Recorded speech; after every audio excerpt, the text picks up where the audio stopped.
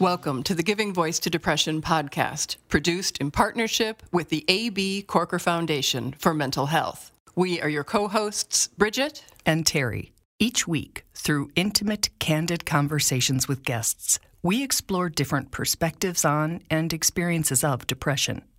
We keep it real because the illness is real. We keep it hopeful because there truly is hope, in spite of what depression tells you. We are not experts or therapists. We are sisters and best friends who live with depression and have interviewed hundreds of other people who do as well.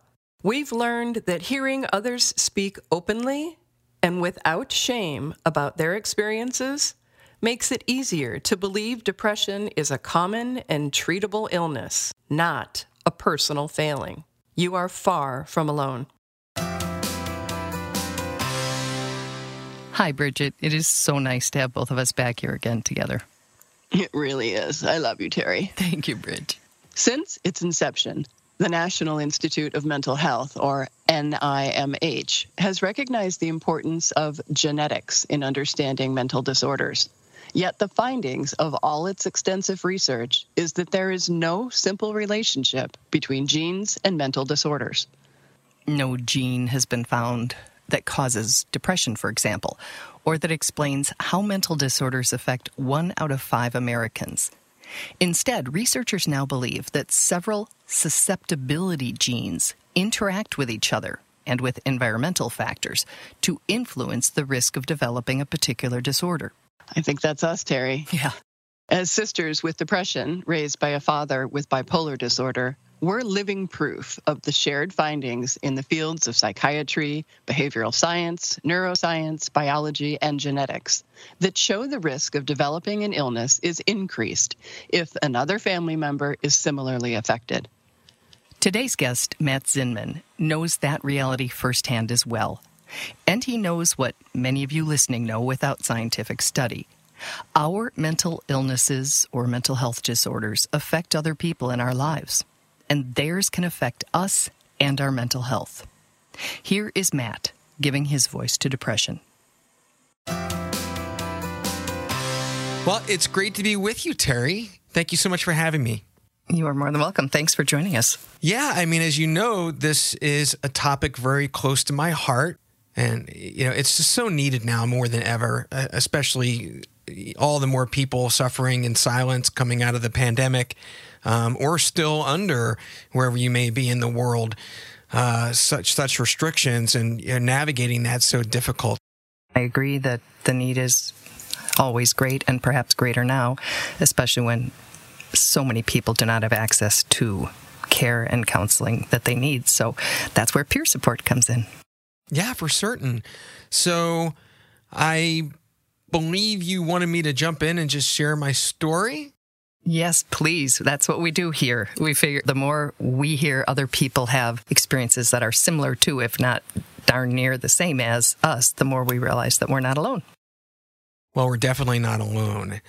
For my part, I grew up in a, suburban middle-class family, but with mental health being really a big part and influence of that childhood and experience. For one, my dad was bipolar. And so, there's a lot that goes with that and around the erratic behavior and anxiety of, how he's going to be.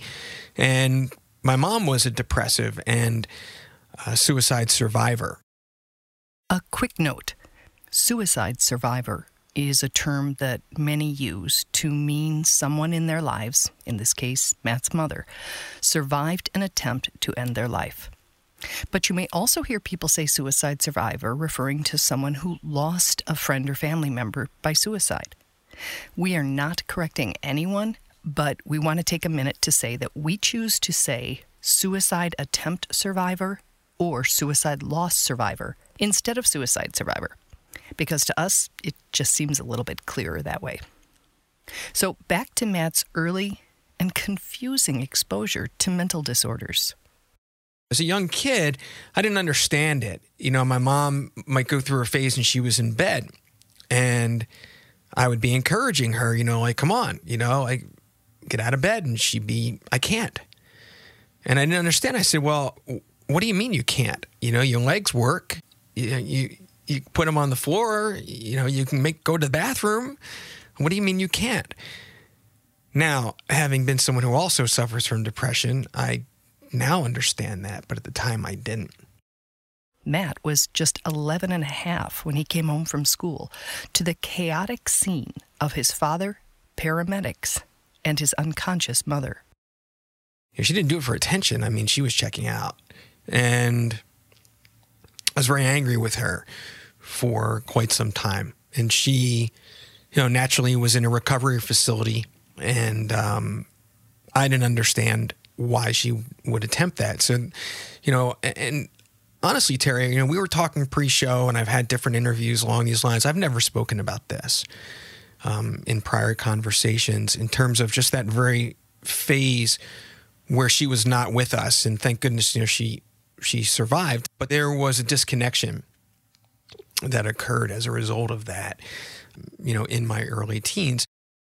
Matt says at the time he was also experiencing depression, though he says for a number of reasons. It would be years before he'd realize that's what it was.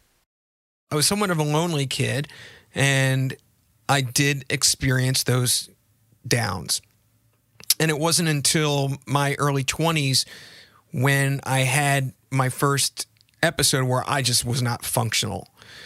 And in my experience, and at that time, Prozac was fairly new, which sounds odd to say, right? I'm in my mid-50s now.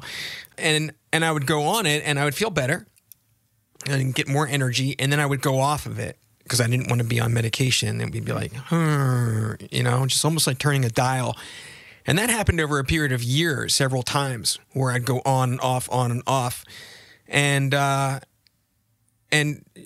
just trying to learn how to manage it. Then in 2012, tragedy struck his family again. I lost my brother Dave. We lost him. And he had a number of things going on. He had a work injury that led to the use of opioids and that crisis going on at that time. So he was out of work and displaced, and those various environmental factors that he was struggling with, and in his family, he's got 3 kids, and they were fairly young at the time, and he didn't make it. And even to this day, I'm still, it reminds me of kind of how I felt with relation to my mom. I'm still mad at him. I'm mad at him for him.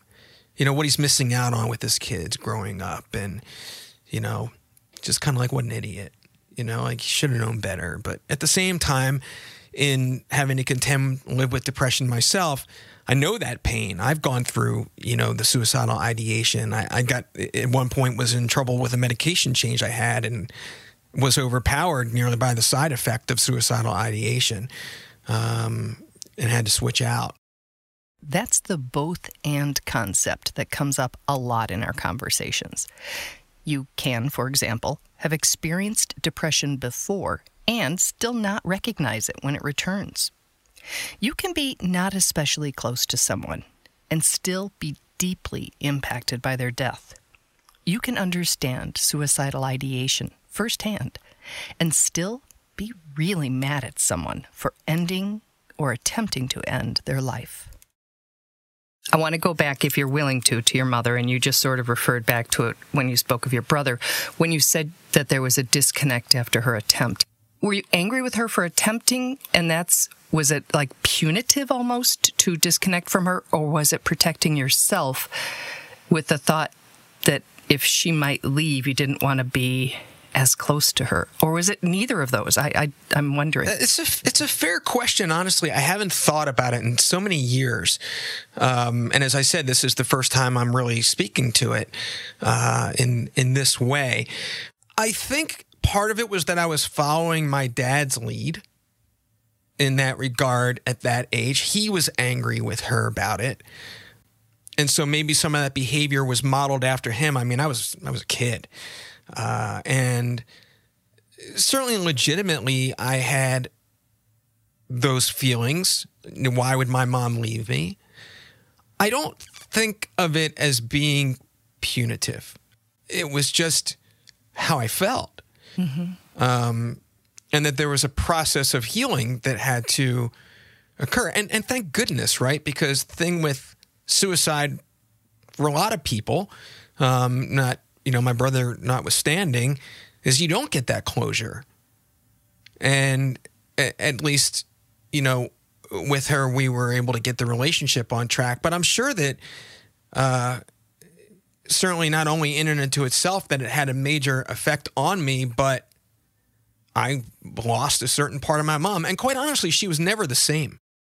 When talking about his brother's death a minute ago, Matt mentioned that he was once, quote, overpowered nearly by the side effect of suicidal ideation during a med change.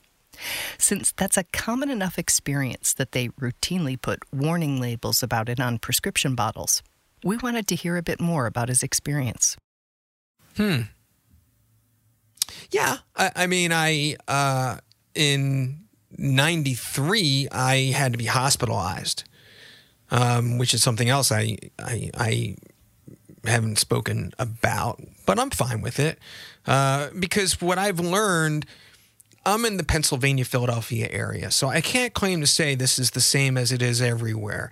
But there's certainly any number of gaps in the mental health care system. I don't think anybody needs to be convinced of that. And in this area, there's really no in between. If you're having a medication issue and you need it to be monitored closely, you can't get appointments fast enough and frequently enough in order to be properly monitored. And so being inpatient is necessary. And you have to, even if you're not suicidal, which is a lot of reasons why you want to go inpatient if you can't keep yourself safe. Obviously, it's the other part of it. But for medication purposes, you've got somebody right there who this is what they do day in and day out with so many, constantly. And they can kind of take a medication and turn the dial this way and that way in terms of dosage or, switch you out. That's just not possible otherwise. And I was talking to somebody about this recently, and they made me aware that there are these in-between, intensive outpatient facilities. But, that was, I'm doing the math, 28 years ago. That was not the case then. And I think for the most part, still not now. And in times that critical care is not required, but some support and understanding are, Matt reminds we all need to be clear about where we will and where we won't find that. In terms of, allowing people to help me and whatnot. For one, my parents are long gone. My other brother and sister, they have their own lives. We're reasonably close. We stay in touch and we see each other now and again, but it's not like I would call on them. But I do have part of my safety net, a number of people who certainly know that I contend with depression and that I know even if it's not this overt, hey, I need your help, they're the people in my life who I know lift me up. People in life who lift him up. We really like that phrase. It is so easy to focus on and get discouraged by thinking about the many who just don't understand or step up. But maybe if we center on the key few who lift us up, we'll feel better supported? I don't know, just a thought.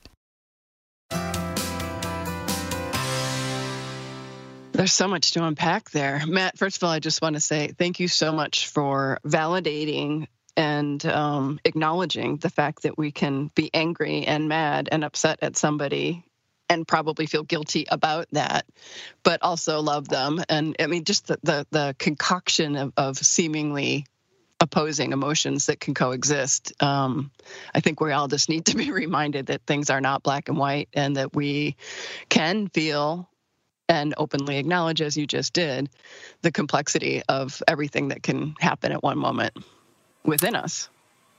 And Bridget, can I refer back to your episode and your experience that you also in changing meds had a rough time? Absolutely, and that it was completely unexpected. And I did read some of, obviously the fine print is so long I did not read it all, but I was aware that there was a warning for teens for suicidal ideation. And that was certainly not my case. I believe I was in my early 50s at the time. And it took me, to say by surprise isn't even the right word, Terry, because I didn't acknowledge that it was, I had absolutely no connection to the fact that it was coming, that there was this big shift, that suddenly I felt way, way, way worse than I had even when I was going in to request the meds in the first place. And it just felt like me. It felt real. It felt true. It felt all-encompassing. And in fact, it was the medication. But none of my care support system nor myself were able to connect those dots. So I'm there with you, Matt. It's intense and dangerous. And dangerous. When you say it felt real and true, you mean the thoughts that...